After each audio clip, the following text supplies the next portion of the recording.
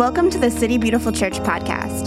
Thank you for taking the time to join our family as we strive to live together in heavenly reality. For more great content, visit us online at citybeautiful.ch.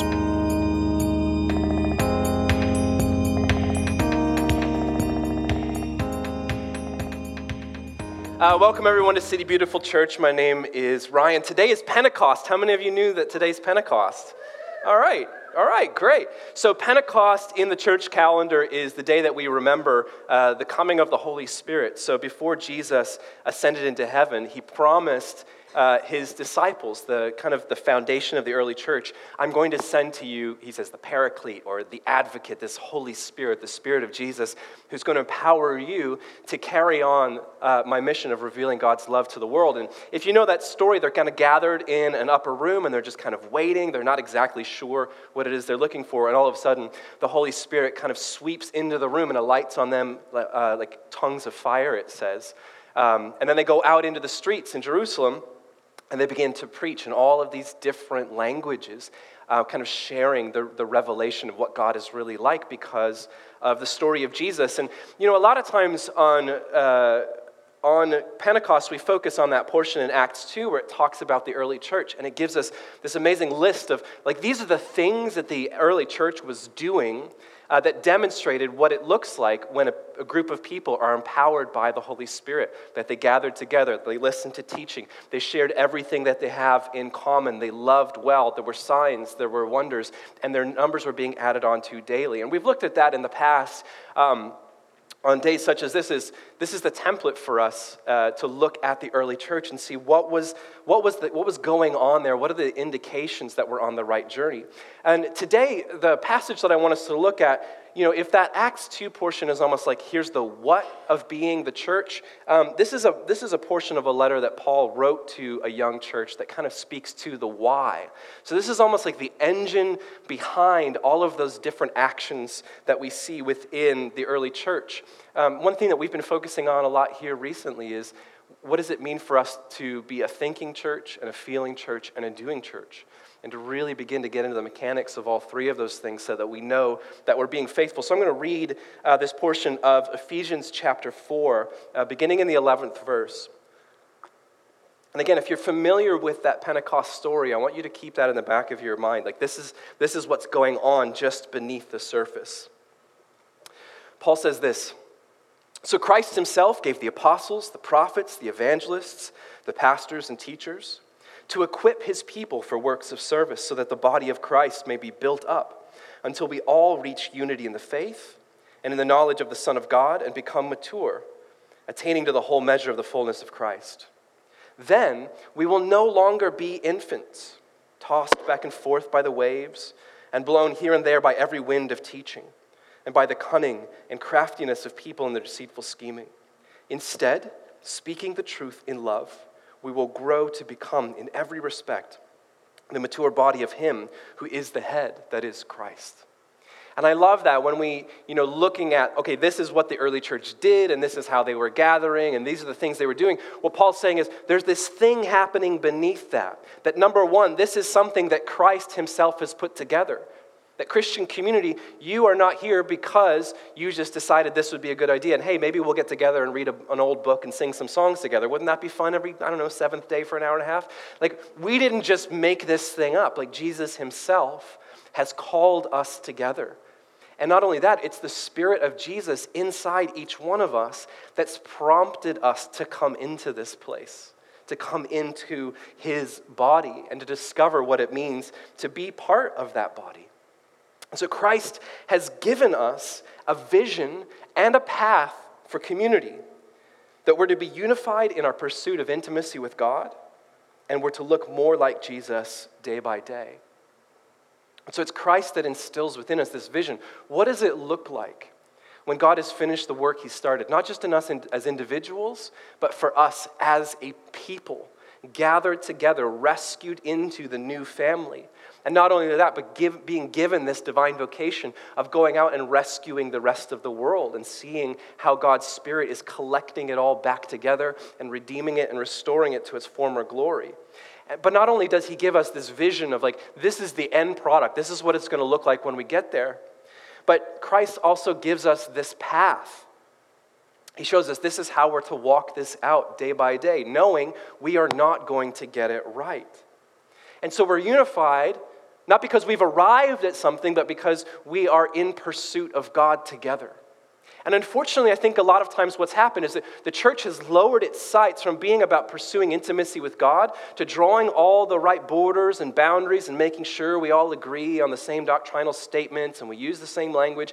And we've taken our sights off of that high calling. And that's the first place that we begin to attack one another, where we begin to pull away, where bitterness sets in, unforgiveness, and we start to nitpick all of these little human idiosyncrasies. And essentially what happens is we all just fall back into our patterns in middle school and high school of judging people by these really gross, surface level things, their age or their clothes they wear or the color of their skin or whatever it is. We kind of start picking at those things when we lose sight of that higher calling that we have to be unified in our pursuit of God.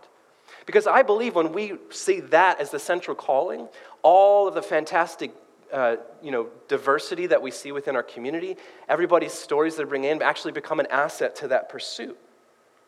And in the process of doing so, when we keep our sights on intimacy with God together, we begin to look more like Jesus day to day. But we have to move together, and I think this is what's so important in what Paul is saying.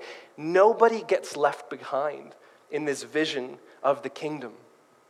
And I think, unfortunately, when we bring in some of these kind of economic structures of the world and we place them in the kingdom, we start to believe some of those things, that certain people earn certain positions, that you've got to pull yourself up by your own bootstraps, that if you've gotten to a certain place, it's because you've deserved it and other people just need to try harder. But in the kingdom, we have this radically different perspective of how we're organized, that none of us get left behind. That everybody has a place, everybody has inherent value, and our role is to help us to reveal that value to one another more and more.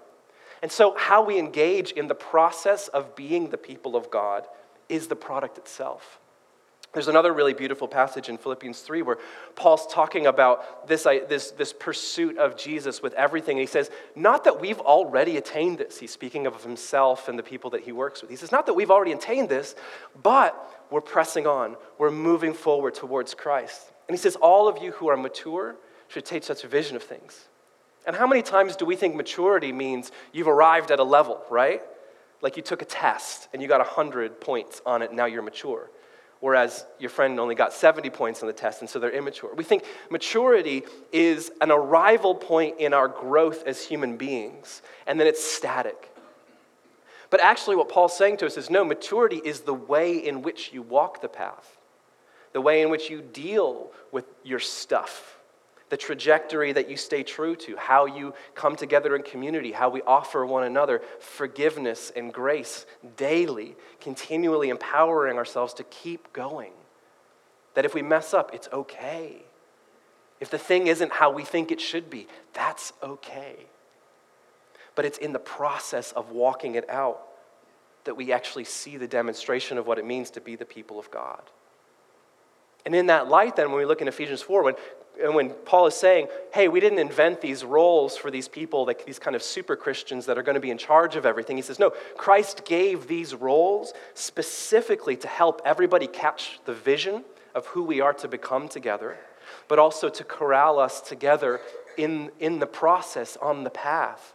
And if you look at those we call this the fivefold ministry in a lot of different church structures. The apostles, people who have that kind of cast the vision, gather people together. The prophets, people who stand in the presence of the people and speak on behalf of God, encouraging and challenging us.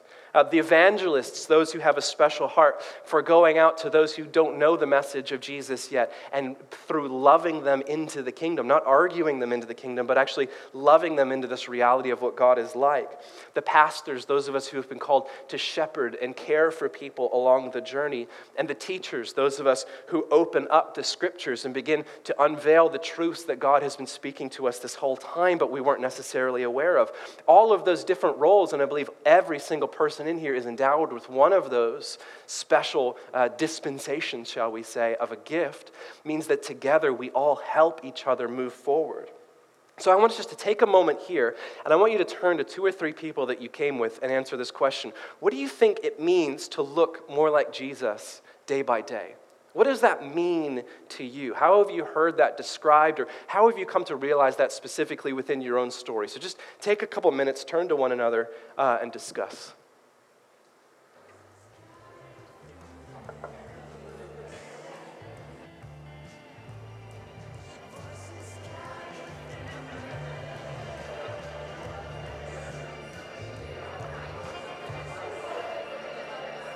All right, go ahead and wrap up that thought.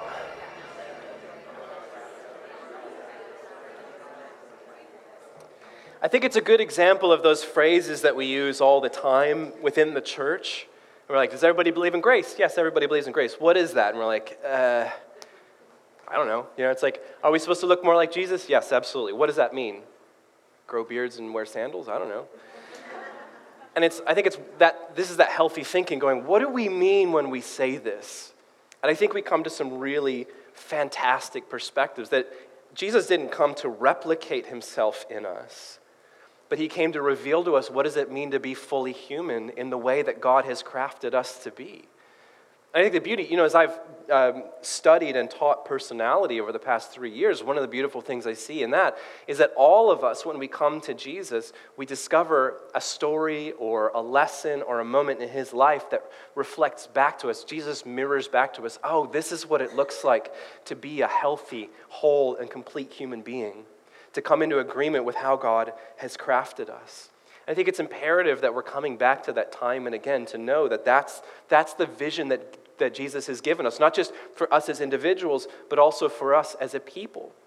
At the kingdom of God, the church is supposed to be the vision of this is what it looks like when God has rescued all of us and brought us back to our own humanity. And we are that shining example to the rest of the world of this is what it means to live in God's love and to practice that love with one another. And it doesn't mean that we always get it right, but we're on that trajectory. But when we lose sight of Christ's vision for our lives, we are tossed back and forth by our own fears and desires. And so this is kind of the second part of what Paul's saying in Ephesians chapter 4. Is he's saying when we are the church, when we practice the roles God's given us, when nobody gets left behind, when we're asking these important questions about what does it mean to look like Jesus, what does it mean for us to love each other well, then we have this trajectory. But when we lose sight, when we take that high calling away from the people of God, and we make it more about let's just behave, let's make sure we all agree on the same things, or whatever it might be, even if it's just, hey, let's just be better people, we find that we're tossed back and forth by our own fears and desires. I think the challenge in this then, in that high calling of pursuing intimacy with God together, means that we have to submit to who God is calling us to become. And that's such a scary word in our modern era. When we talk about submission, because we see a lot of examples of very unhealthy submission, don't we? We've seen that all over the place, where unhealthy submission actually becomes oppression. Where people are, where there is an identity that is imposed upon a person or a group of people that strips from them their inherent value, and that they become, you are what you do, or you are what I say you are, or you are what you have, whatever it might be. All of these lies, we know how dangerous submission can be when it's unhealthy. But in that, there's a challenge for us to trust that God is good.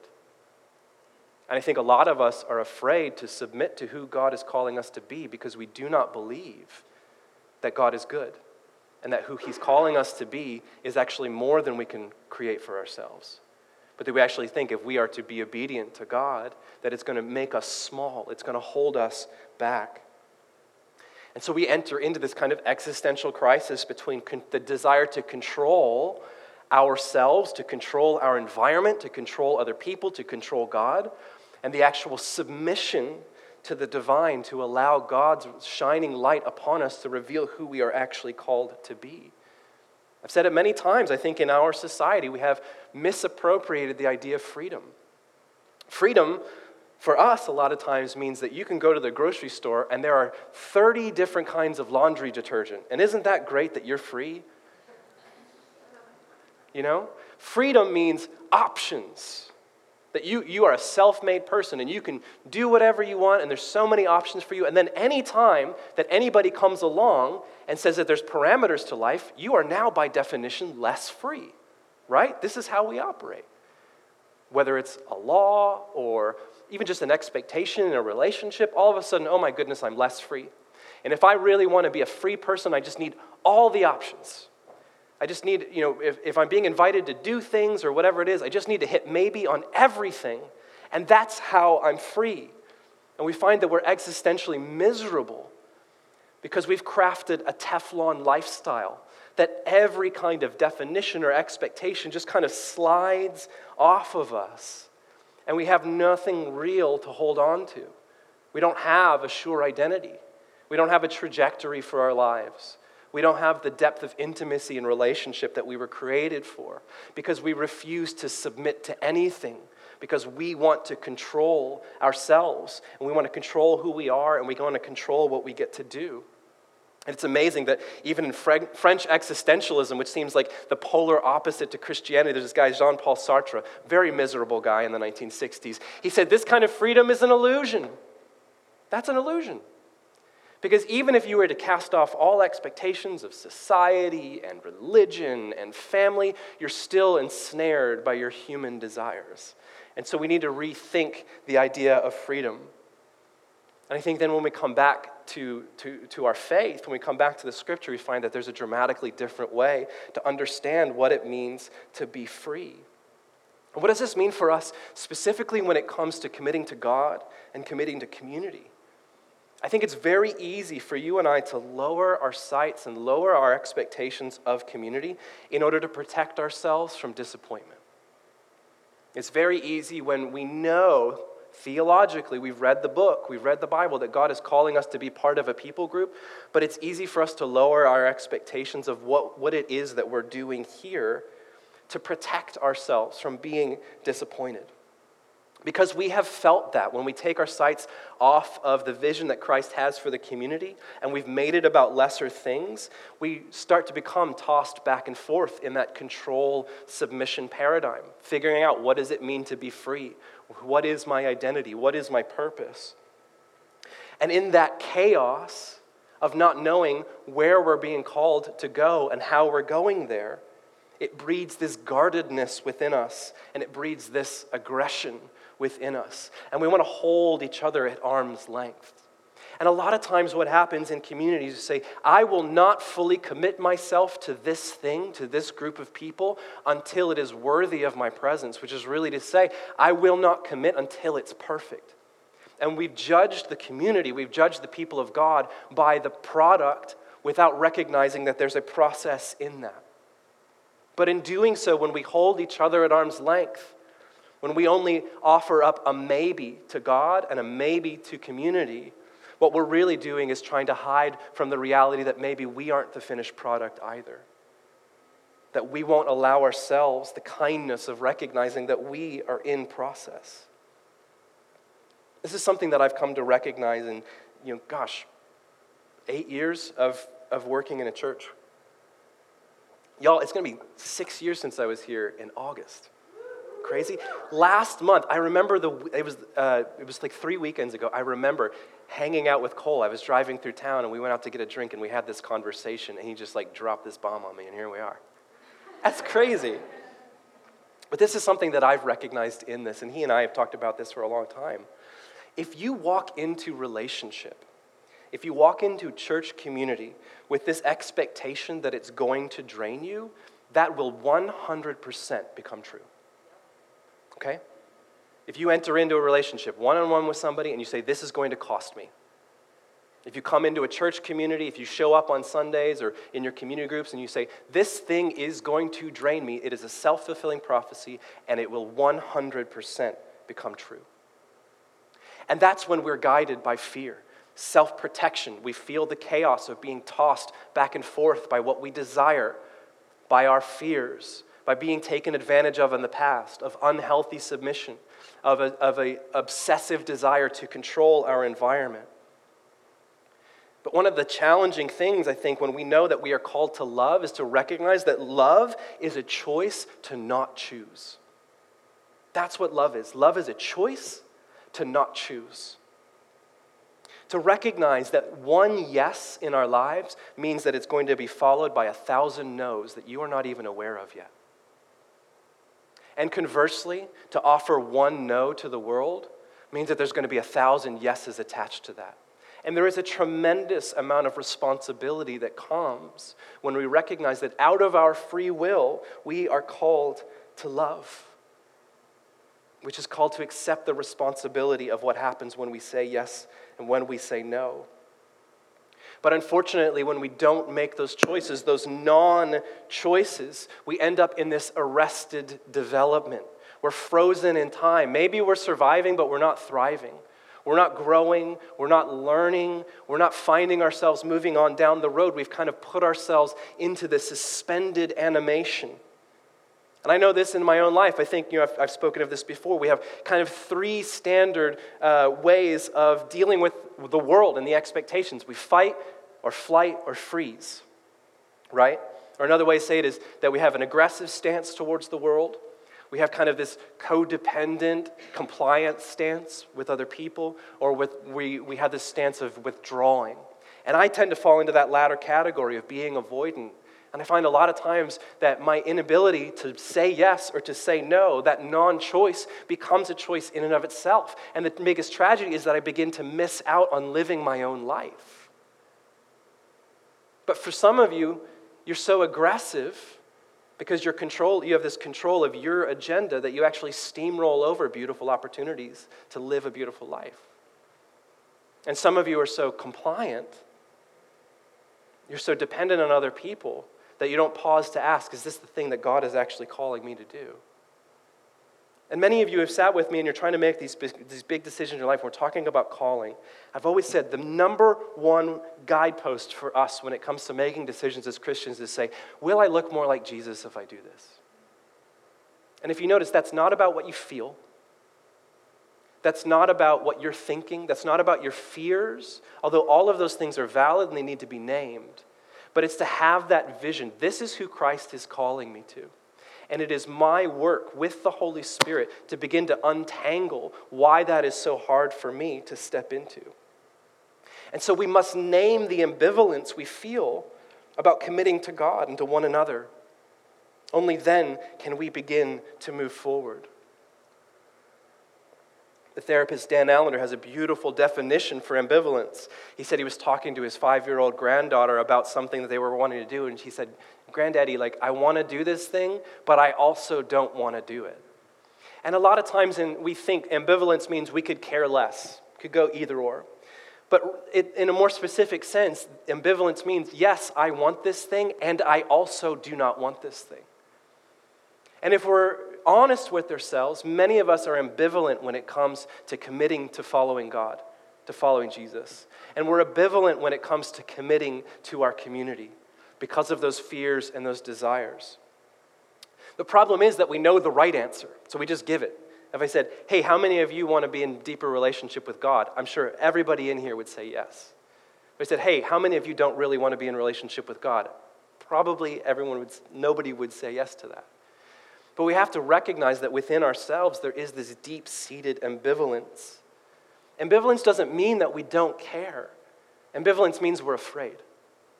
And I think when we can begin to admit that to ourselves and to one another, that begins us on this trajectory of being set free from our fears and even our desires. And it's only when we are fully open to love and to be loved that we can call ourselves free. Freedom is not about options. Freedom is about our ability to give and receive love without pretense. Instead of being a slave to that false freedom where we just say maybe to the whole world and to God and to hope that something comes out of that. But when you're able to start examining the why of the ambivalence that you have to being with God, to being with other people, that's going to give you the permission to explore how. How do you take that next step out of ambivalence into doing what we all know that we're called to do? And I think a lot of times we're beating ourselves up because we jump straight to the how. That we're not reading the Bible enough, or we're not showing up to church enough, or we're not invested in community enough, or whatever it is, and we give ourselves these excuses and we heap all this condemnation on ourselves that we're lazy or we don't care, and it's not really being tender to that tension of what it means to be a human being. But when we explore the why, then we can begin to explore the how. when it comes to worshiping with the people of God on Sundays, when it comes to gathering together throughout the week to encourage each other, to challenge each other, to pray over one another, when it comes to our personal time and how we spend that time with the Lord, when it comes to these other things that we know we're called to be obedient to actually practicing Sabbath, taking a day out of the week to recognize I am not what I do. When it comes to taking a vacation, a real vacation. Some of y'all take your work with you and it's just you're working out of the office, But a real vacation where you're enjoying the goodness of God's creation. What it means to take sabbatical, to step away from the hustle and bustle of life and to recenter on what truly matters in taking retreat. But we can't really deal with any of those categories of the things that we're supposed to do as Christians until we begin to name that ambivalence within our lives. So how do we uncover the why behind the ambivalence when it comes to commitment to God and to others?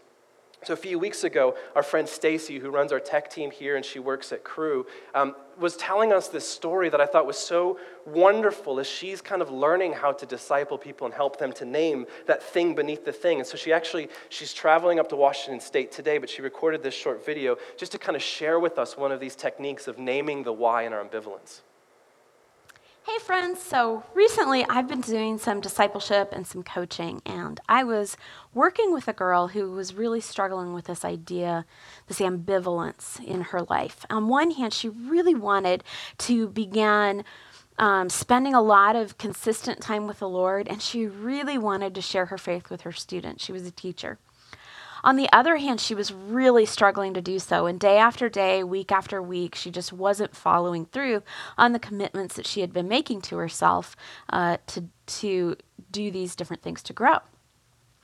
And she was really just sure that the reason was that she was lazy. But I was pretty sure that wasn't what was going on. She had shown me lots of things that she was not lazy. And so we began to just explore her thoughts.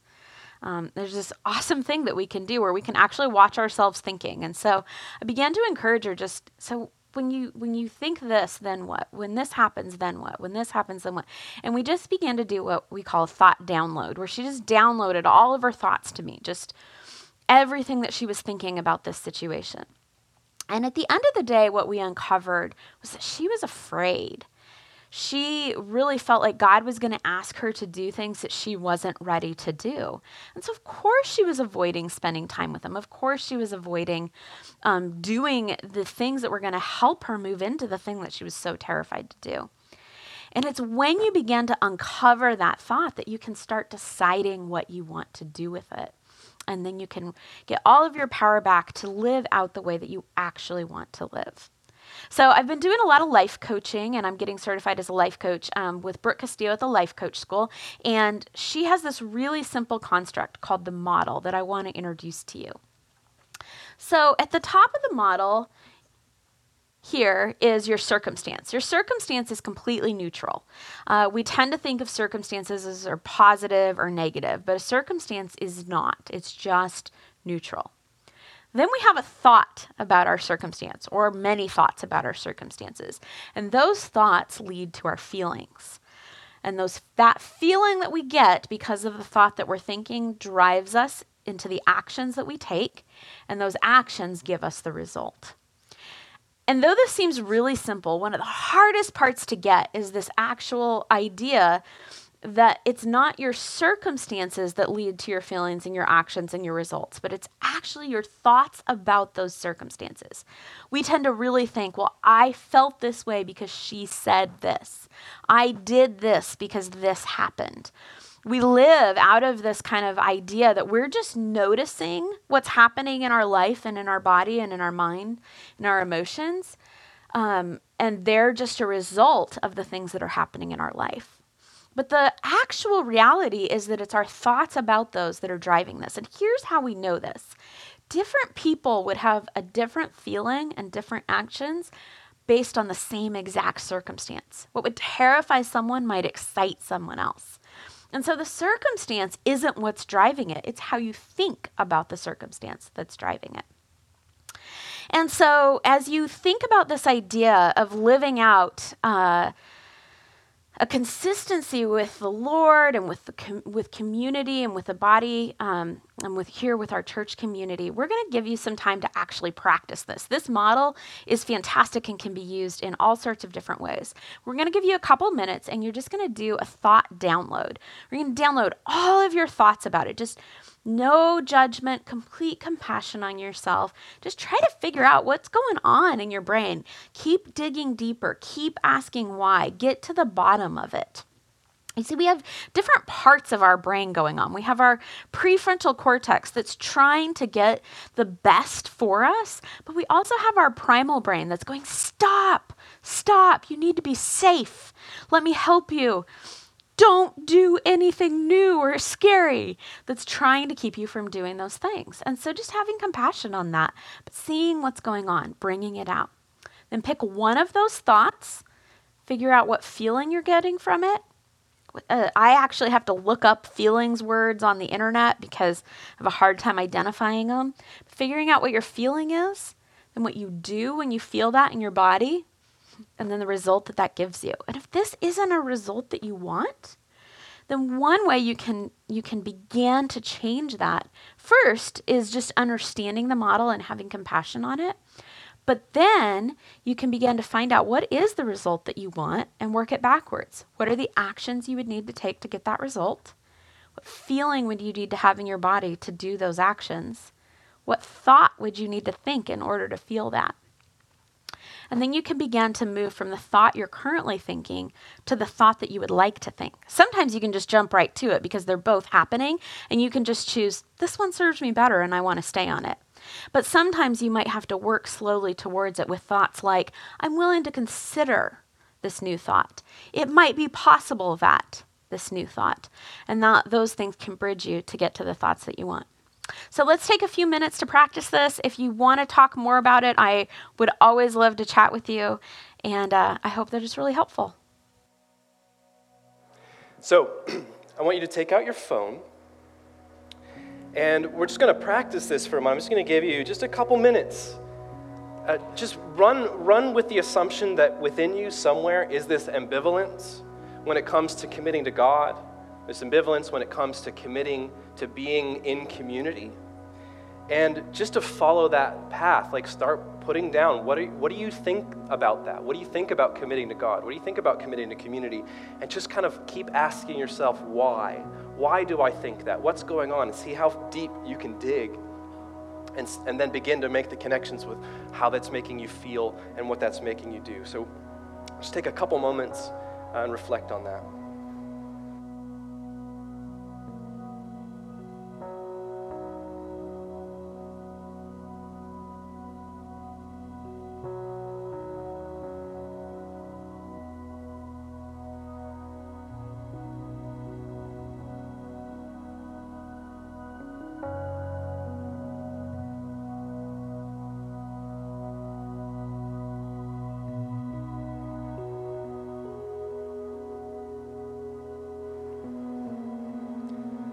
But you didn't think you were going to have to actually do some work today.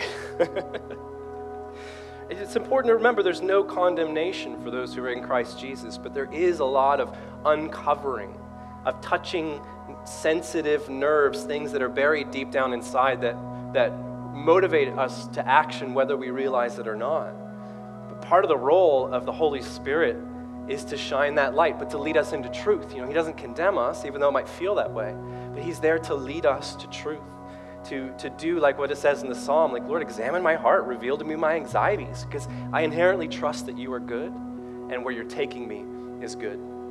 So I want you to keep your phones out, and you can go to citybeautiful.ch/praxis. We're getting ready to jump into this next season of community groups, of opportunities to serve. And this is going to be open through the week until next week. So anytime this week you can sign up, but I just want to briefly show you what this is going to look like. Next slide. There we go. So at the beginning, we're talking about some of our community groups. We have a couple community groups that are launching throughout the summer. This is going to go through the middle of September. That's your commitment. So for those few months. Go back one. I'm not done yet. There we go. We've got 2 small groups. Heather's group, Altered, meets here every Wednesday.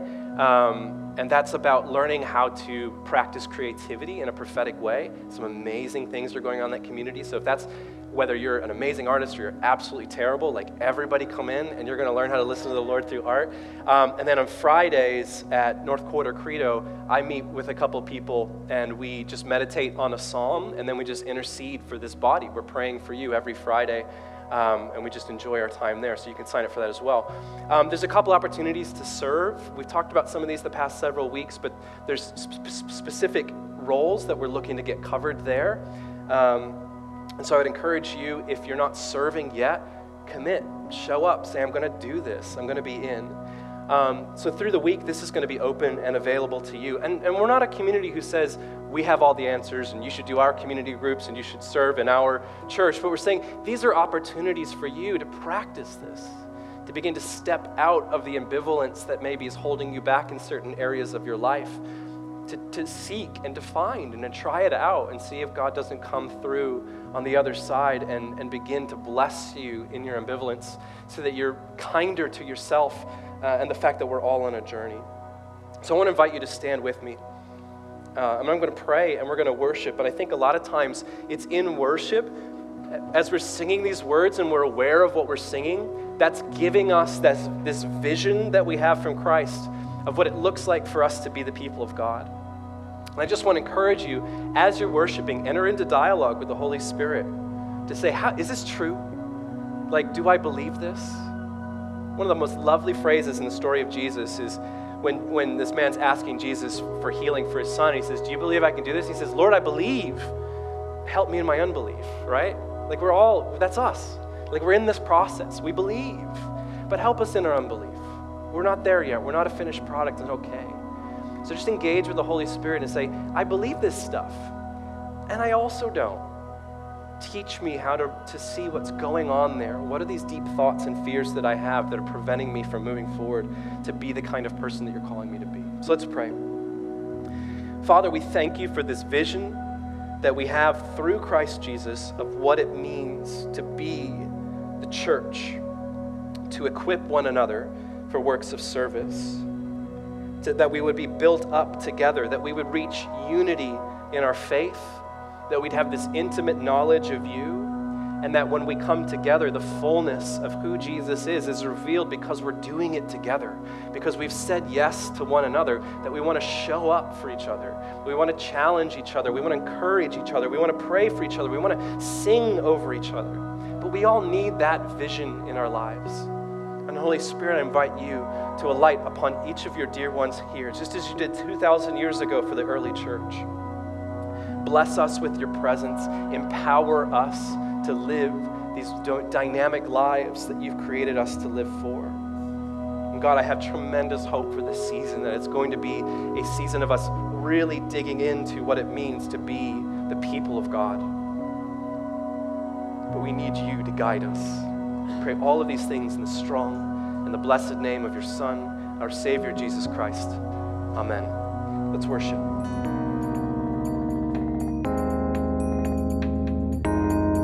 This has been the City Beautiful Church podcast. To stay connected, follow us on social everywhere at City Beautiful CH.